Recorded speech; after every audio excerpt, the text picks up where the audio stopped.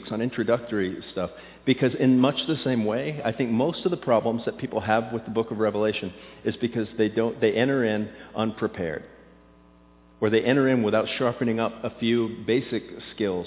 In other words, what I'm going to give you this morning is the product of basic Bible study techniques.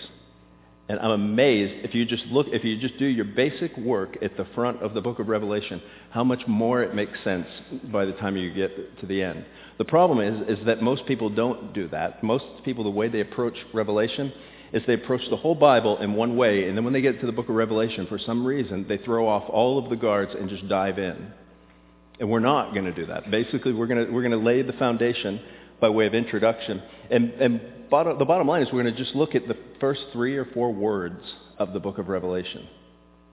And if you understand the first 3, 4, or 5 words, certainly the first 4 verses of the book of Revelation, you pretty much have the whole thing nailed. Now, you're saying that's got to be an oversimplification. It is an oversimplification at some level, but at another level, it really is not. If you understand what's going on in the first 4 verses, the rest of the book makes a lot more sense. So that's what we're going to do this morning. There are 2 things I want to cover before we do that. And if you've ever been in a class with me, you'll know what these are. There are a couple presuppositions as we enter into Revelation that are not only going to make it easier for you to learn, but it's going to make our relationship a lot better. Okay? What do I mean by that? The first presupposition is from Deuteronomy 29:29. Let me read that to you. It says, "The secret things belong to the Lord our God, but the things that are revealed belong to us and to our children forever, that we may do all the words of this law." So in other words, Moses has just read the whole covenant law to Israel. This is shortly before his death. He's read it to them all, and now he says to them, the things that are revealed, the things that I just read to you, belong to us and to our children forever. But the secret things belong to the Lord our God.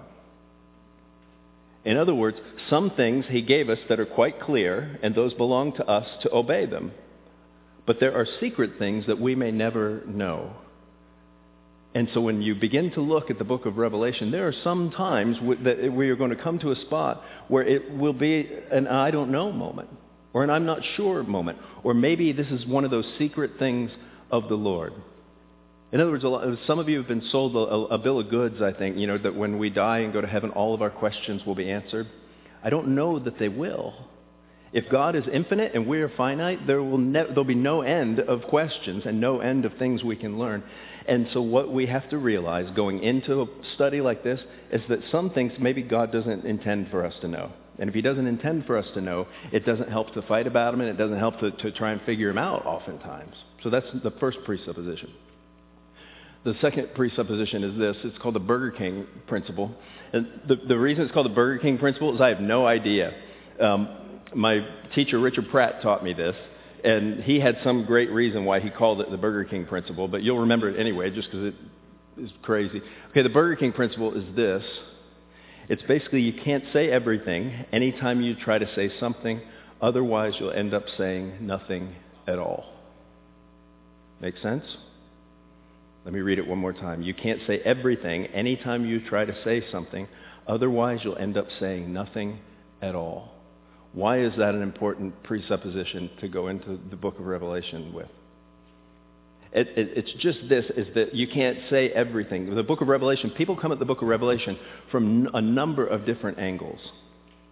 And guess what? I'm not. In fact, it's funny. I told the first service what people often do, like, the handshaker line. If you ever wonder what happens in the handshaker line, so you can make a documentary, I think, about what happens in that line. Is, people come through and shake your hand, and every Sunday, a good number of people, sometimes few, sometimes less, more or less, think it's their duty to tell me what I got wrong during the sermon, or to tell me what grammatical mistake I made, or some kind of mistake. And that's fine. I appreciate that. After I gave this big long speech in the first service, only one person did that. I had a laugh there. But the point is when you enter the book of Revelation, some of you come from a tradition that is one way and some from a tradition that's another direction. And on any given Sunday, I'm never going to be able to cover there's at least 4 major views or 4 major approaches to the book of Revelation.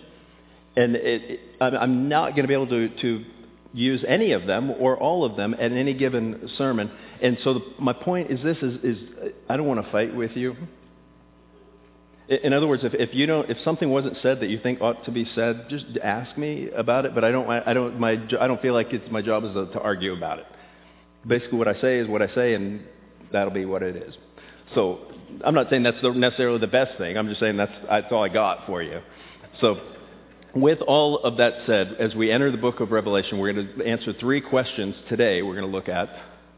And what are the 3 questions we're going to look at? The first question is this: what kind of book is it? I mean, there's lots of different books. There's 66 books in the Bible, and they're not all the same kind. And what kind of book something is, what genre of literature it is, determines the way you approach it. So you got to ask that question when you go into the book of Revelation. The second thing you got to ask is to whom it was written. What was the audience to this book? Did they have specific issues that occasioned the writing of this book? But by the way, if you're a Bible study leader or a teacher, this is just basic stuff. You're just asking basic questions. What kind of literature is it? To whom was it written? And then the last question, of course, is why was it written? Was it just written for the heck of it? Or was there a specific reason for it to be written? Was it general? Those are 3 questions by the time you leave today I hope you know the answers to. So the first question is this: what kind of book is it? And remember I said what you're asking there is what genre is it? And when we talk about genres of literature, the Bible has a number of them. It has history, it has prose, it has poetry, it has Psalms, Proverbs, wisdom literature, letters are in there, all these kinds of things. And so the question is, what genre is Revelation? Because you've got to understand what genre it is in order to understand the correct way to approach it. And the answer is pretty simple. It's a hybrid. One of the things that makes Revelation so difficult for people to get their head around is that it is a hybrid of 3 different kinds of literature in the Bible. In other words, some people will say Revelation is just something other. It's a different kind of literature altogether. It's not. It really is a hybrid of 3 different types of literature that you find in the Bible. They're all coming together to do something. And what are the 3 types? The first type is you see apocalypse. Okay, apocalypse is a type of literature. And apocalypse was a type of literature that actually became popular outside of biblical circles in the 1st century. And we're going to talk about that in a moment. The second kind of literature you have there is prophecy. Okay? We're going to talk about what does that mean. What does it mean for this book to be a book of prophecy? And the last thing is it's an epistle. As simple as that. It's a letter written from one person to some other people. And you see all of that, by the way, in the first couple verses. So if you read it again, in chapter 1, verse 1, it says the revelation of Jesus Christ. The word revelation there in the Greek is the word apocalypsis. It's the word apocalypse. So the first word in the whole book of Revelation is the word apocalypse. And then in verse 3, later on, he says, blessed is the one who reads aloud the words of this prophecy. So which is it, John? Is it apocalypse or is it prophecy? And then as soon as he says that, the very next thing he says in verse 4, he says, John, to the 7 churches that are in Asia. It's a letter. And you've got to take all 3 of those things into account in order to get it right when you look at the book of Revelation. So what's the first thing we got to look at? Apocalypse. When you think of apocalypse, I don't want you to answer out loud. We're too big to do that. But what do you think of? If you're a modern day American, usually when you think of apocalypse or apocalyptic literature, if you're a kid, maybe you think of something like The Hunger Games. Or have you read the Hunger Games trilogy, where basically there's been some kind of massive nuclear war, something has gone on, and now there's only 12 districts in the world, I guess, that exist, and everything, some people have nuclear weapons and other people have bows and arrows, and it's just real sort of crazy.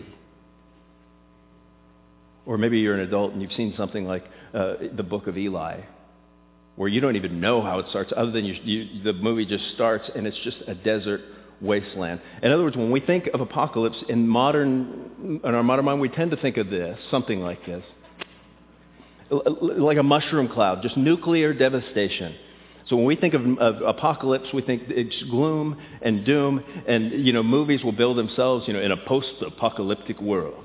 Denzel Washington, when we think of that. Now, in the first century, would they have thought gloom and doom when they thought of the word apocalypse? If they had access to it. In the first century, when they thought of the word apocalypse, instead of seeing a nuclear cloud, they would have thought something more like this. That's a picture of the Wizard of Oz if you're on audio right now. What do I mean by that? Why did the Scarecrow and the Lion and the Tin Man and Dorothy, and you notice their faces. They're in awe. If you want to know what apocalypse is, or apocalypse does, or apocalyptic literature is supposed to do, just think in your mind of the Wizard of Oz, and remember how dark and gloomy and dingy it is. And then Dorothy, when she's taken up in the tornado, and the first time she opens her front door, and is just overwhelmed by the glory and the beauty and the crystal clear color of the world as it really is. It's the world as it really is that most people don't get to see. And not only that, but another idea of apocalypse is when Toto, remember the Oz, the great and powerful, is projected, and Toto goes and he pulls back the screen, and there's just a little mild-mannered professor behind there. Well, when you think of the book of Revelation and you think of the gospel, the exact same thing happens, only opposite. In other words, most of us, when we look at Jesus, when we consider Jesus, he's just sort of this out-of-work carpenter that I guess was crucified. He was down on his luck. But when you pull back the curtain, it's Jesus the great and terrible. Jesus the great, and by terrible, I mean that in the old-fashioned sense, the awesome, glorious one who rules the universe. That's actually behind the curtain. And that leads us to the meaning of the word apocalypse. It means a number of things in the Greek. It can mean to break through. It can mean to show forth. It can mean to reveal. But the primary meaning is this. It means to unveil something, or an unveiling. You know, my wife already counseled me against this. When I started studying this and I came home and I was so excited and I said, I can't wait to my next wedding. And she said, why? And I said, because when the husband lifts the veil off the bride, I'm going to say, behold your apocalypse.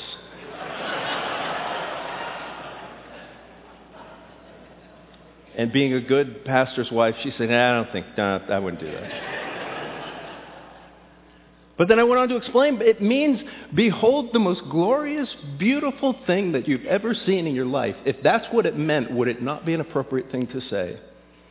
If that's what we thought it meant, it would be the most grand, great thing that you ever heard. And it would be the most honoring thing that you could ever tell a woman. Behold the glory. Lift that up, son. And he lifts it up. That's what it means. So the first word in the book of Revelation is apocalypse, unveiling. Now here's what it presumes, by the way. What it presumes is that we're not seeing something as clearly as we ought. The reason you write an apocalypse is because something that should be seen is not being seen like it ought to be seen. It needs to be unveiled. It needs to be clarified for people. And so the question is, what is it that the book of Revelation clarifies? Well, the answer is right there. It's Jesus. It's Jesus Christ. Did you notice what it didn't say? The text doesn't say the revelation of the end times, or the revelation of the end of the world, or the revelation or the apocalypse, the unveiling of everything you ever wanted to know about Apache helicopters and how they play into the European Union. Everything unveiled before your eyes. Did you notice it didn't say that? It says the revelation of Jesus Christ. It's even bigger than that because the first three words of the book of Revelation are the words apocalypsis, Jesu Christou. In other words, there is no preposition in there. It doesn't say the revelation of Jesus Christ. The intention is that you would provide that. You know, we do that in our own language sometimes as well. And so the interesting thing is you can put a number of different prepositions in there, and they're all appropriate, but they all do one thing to this book. So if we say it's the revelation of Jesus Christ, that's one way to put it. That means it's an unveiling of Jesus and all he is. That for some reason, the original audience, and we don't see Jesus as clearly as we ought to see. In fact, if we saw Jesus like we ought to see him, maybe our lives would be completely different. Maybe there'd be a lot more suffering and struggle. Maybe there'd be a lot more joy. Maybe there'd be a lot more of both. You see, if you're here and you're really fearful of change, Revelation's going to be a struggle for you. If you're here and all you want to do is change, it's going to be a struggle for you as well. Guess who it's going to be a struggle for? Everybody. Because the more and more you see Jesus for who he is, the more you see yourself for who you are. And I can only tell you from me, that's a struggle sometimes. But it's the revelation of Jesus Christ, or it could be the revelation by Jesus Christ. In other words, it's going to unveil who he is, or it's him doing the unveiling, but it's coming from him. And we see that later, that Jesus is the one that gives the information. And finally, it could be the revelation about Jesus Christ. So the bottom line is this, when you read the word apocalypse and Revelation, what you should think is when someone asks you, so what's the book of Revelation about? The answer is not, the book of Revelation is about end times. Whenever someone says that to me, you know what other book in the Bible is about the end times? Book of Genesis. You know what other book? Exodus, Leviticus, Deuteronomy, Joshua, Judges, Matthew, Mark, Luke, and John, Romans. Get the idea? That every single book in the Bible is about the end of the world. But also every single book in the Bible is about Jesus.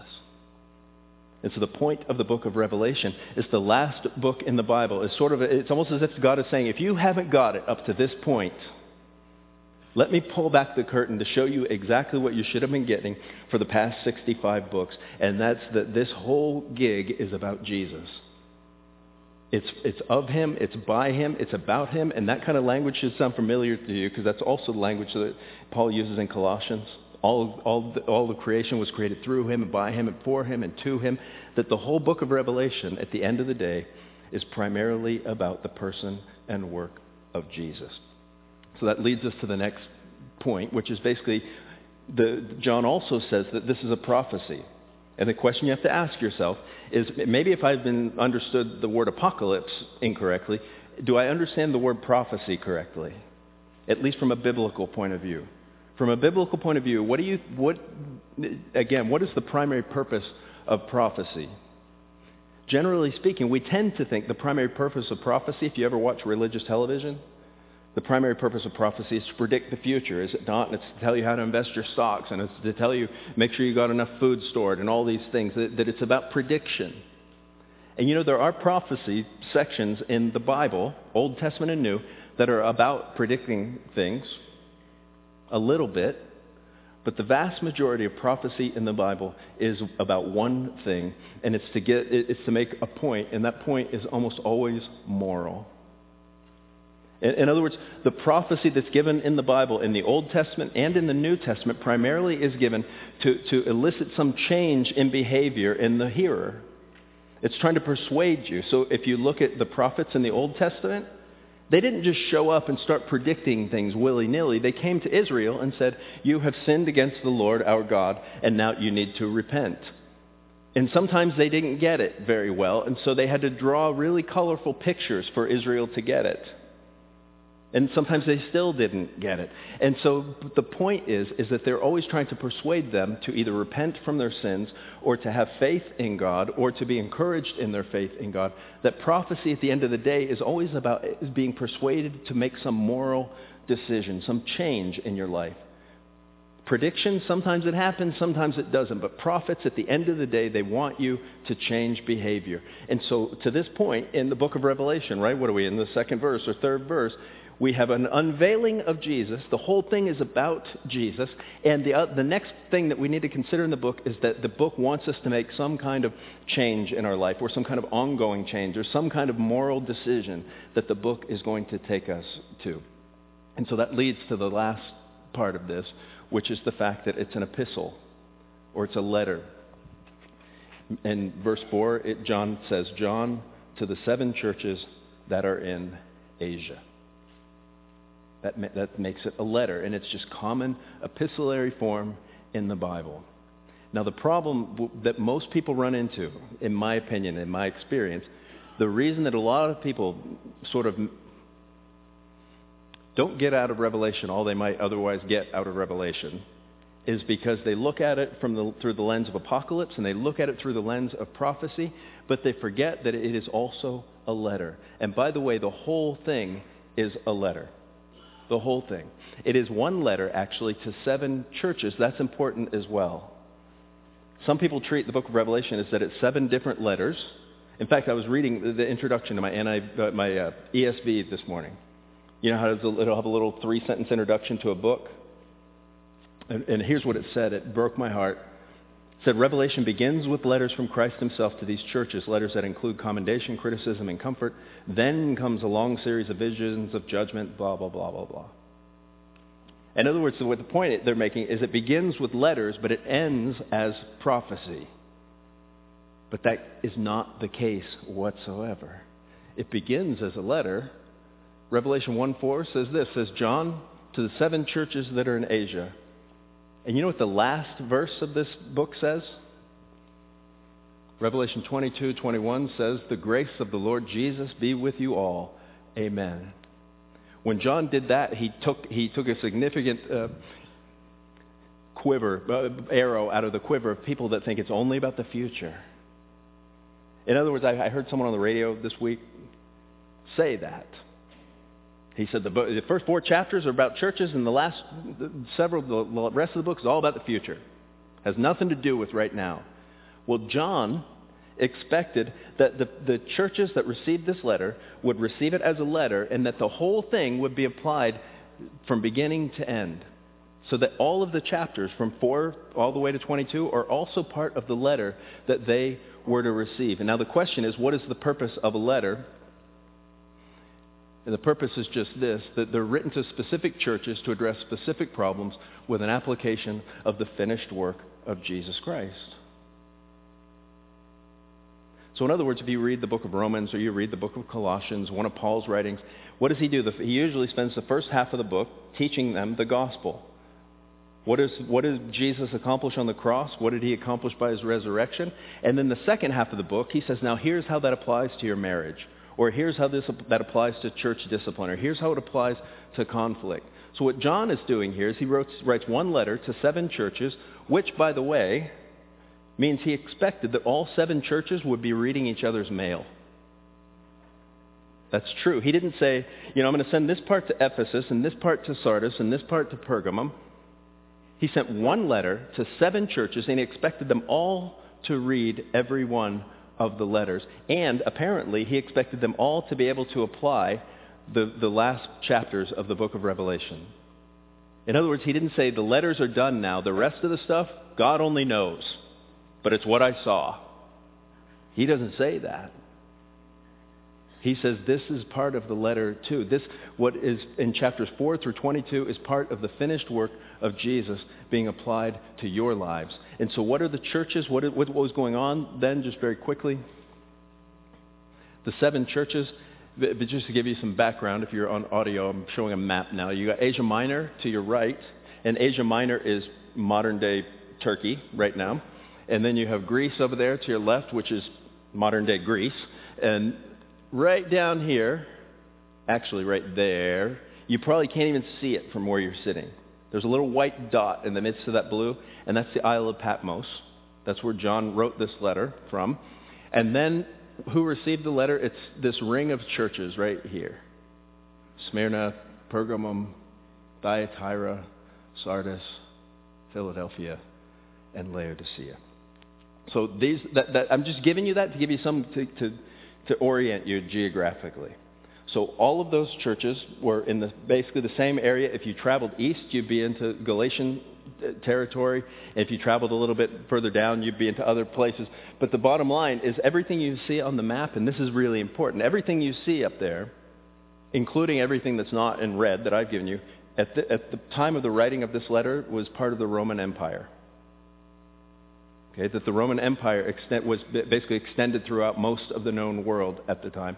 And that becomes part of what informs this book. One of the things that makes Revelation more difficult to study, because it creates a lot more literature to study, but it makes it more profitable to study, is the fact that we have a lot of extra-biblical sources that were writing at the time that gave us history. People like Eusebius, or people like Josephus, Pliny the Younger.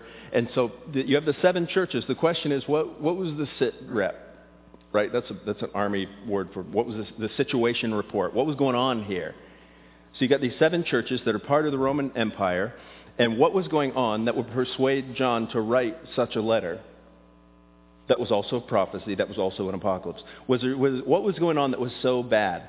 And what was interesting is this. Well, I'm going to have to set things up for you. The first thing you got to realize is that around the AD 95, the statue that you see, that's the statue that I guess he had commissioned for himself, of the Emperor Domitian. And in the ancient Near East, especially the first century, I mean, apparently Roman emperors, generally speaking, were particularly narcissistic. Some much more than others, and he apparently was one of those. And so while everyone sort of had the idea throughout Roman history that the emperor is deity or the emperor is God, every now and then someone would come along and say, no, seriously, I am. Like, so when you go into a religious temple, you need to take a pinch of incense and throw it on the fire, or whatever their thing is, and throw it on the fire and say, Caesar is Lord. And Domitian, he probably never, there's no evidence that he actually went, around on horseback persecuting Christians. But if you didn't render what was due him, then you could end up, being fed to the lions or whatever the issue was. So you had an emperor who was a little bit on the wacky side, and then you had pagan trade guilds. Now this is important too, because in the Roman Empire, much like in the United States now, there are some areas where you can't work, or it's not in your best interest to work if you're not a part of a union or a guild. And it was the same way in the Roman Empire. And so here you have an emperor who says, worship me.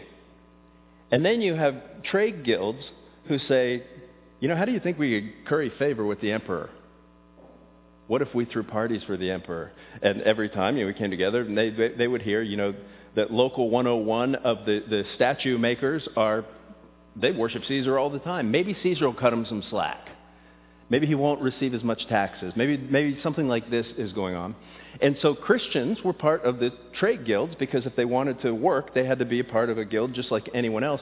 And so up to this point, now this is recorded by Pliny, basically Christians could say, when you go to say they went to a big feast for their guild, and everyone said, okay, now's the time when we take a pinch and throw it up in the air and say, Caesar is Lord, that the Christians could sort of shrug their shoulders and say, hey, Jesus was Jewish, just saying.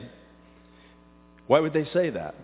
Well, because Jews were the only religion in the Roman Empire that were not required to bow down to Caesar. They were given religious preference. Much like today, you're going to see the church in the United States, we are given religious preference as well. There's always rumors and scuttlebutt, like what if the government takes away the church's tax-exempt status? It's similar to what was going on then. So the Jews at the time, they were exempt from having to bow to Caesar, at least to say Caesar is Lord. And Christians, up to this point, were basically seen as a sect of Judaism. And that's why if a guy turned around to a Christian and said, hey, are you going to worship Caesar? They could say, I'm sort of Jewish. Jesus was Jewish. And so about that time, and a lot of this has to do, people think, because of the missionary journeys of the apostles and things, the Jewish leaders sort of got tired of it. And so let's say there's a guy named Joe, and he says, I'm not really going to worship Caesar because, Jesus was Jewish. I'm sort of Jewish. You know how that works. And then the Jewish guy would say, oh, no. He's not Jewish. They're totally different. They follow this guy named Jesus. And so what that did is put Christians in a pinch, basically. It put them in a position where they now had to decide what they're going to do. And Pliny says that basically they made 3 different decisions. One decision that a lot of Christians made is they just renounced Jesus.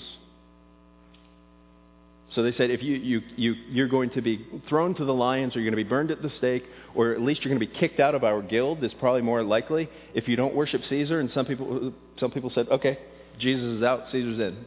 Simple as that. Other people, on the other hand, apparently compromised and rationalized. What do I mean? They said, you know what? They're at home talking to their wife. You know, you've had these conversations. So I throw a pinch up there and say, Caesar is Lord, but Jesus knows I really trust him.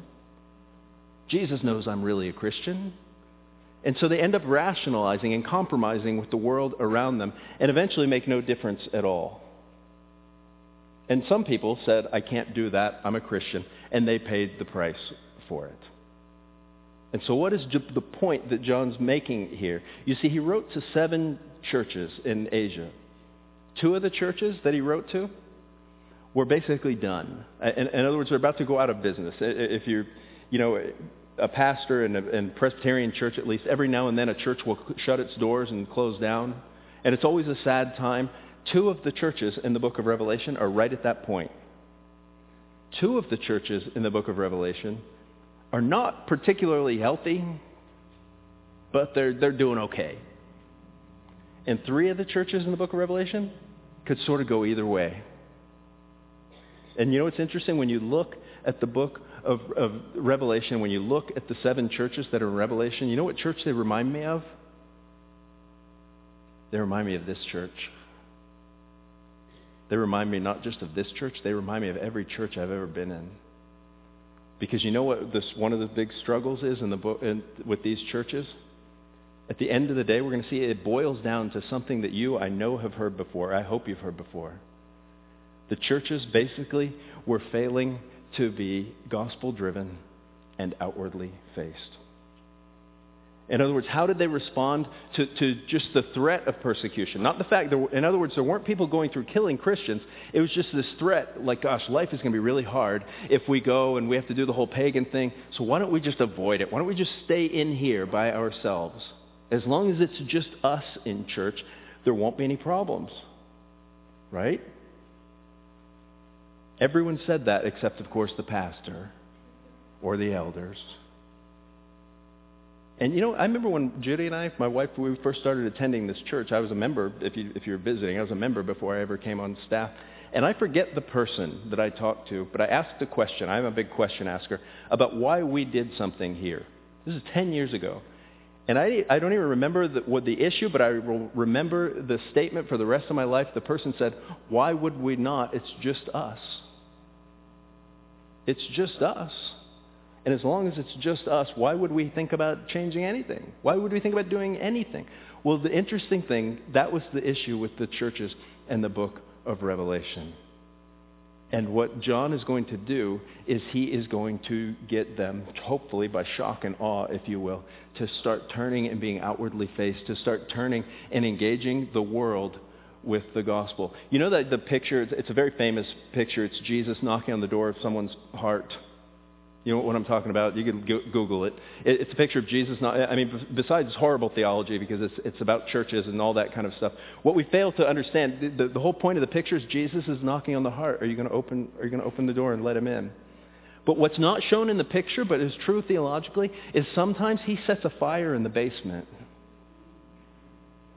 Sometimes he sets a fire in the basement in order to drive you out of the house. And the whole book of Revelation, in some sense, is Jesus setting a fire in your basement. Because you know what? It's not just us. When you get into the book of Revelation, we find out that it's all of creation.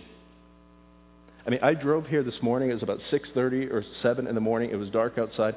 One of the things I don't think you know about me is I absolutely loathe with every fiber of my being Canadian geese. Oh, I just cannot stand those things. And I pulled in here and I got out of my truck. And as soon as I got out of my truck, there was an overwhelming noise. It sounded like there were millions of them in that cow pond behind the church. But instead of being angry, I just put all my stuff down and listened. Because I thought, Tommy, today you were talking about all of creation singing out and crying out and praising Jesus. How do you know that's not what those geese are doing? Leave them alone.